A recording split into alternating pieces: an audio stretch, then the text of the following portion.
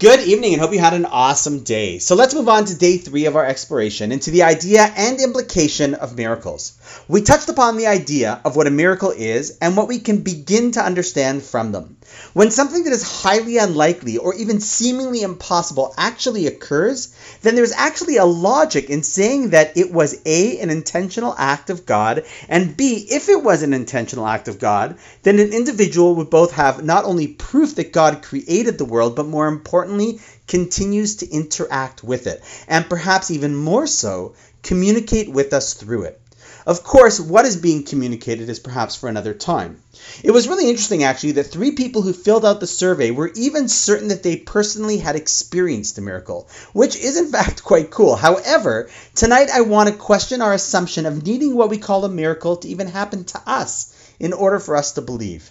Which leads me to yet another story I remember hearing many years ago. It was the story of a person who was describing how a great friend of his literally turned his life around because something completely miraculous happened to him. It was definitely a clear miracle, an open one, impossible to see it any other way, and it just proved to him that there is a big capital D director to the whole world, and that perhaps he could better align his time on the world stage to play a role as a hero in the script, rather than just an extra or perhaps even less than an ideal character. When the person telling this magnificent story finished, the listener asked him, "So what about you? Why didn't it spark that same inspiration to change in you?" To which the man simply responded, "Weren't you listening? I told you. It happened to my friend, not to me." It's a funny story, but at the same time, a common response. But in reality, if I believe in miracles, do I really need one to happen to me in order to be moved by its implication?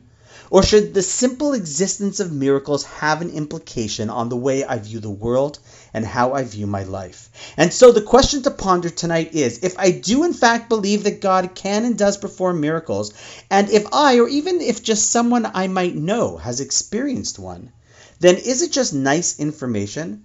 Or could it have some effect on me? And if so, what?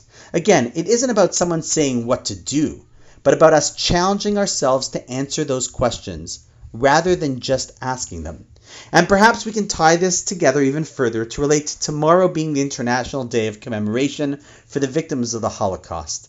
So on that note, wishing you an awesome night. I look forward to our discussion tomorrow and to seeing you tomorrow as well.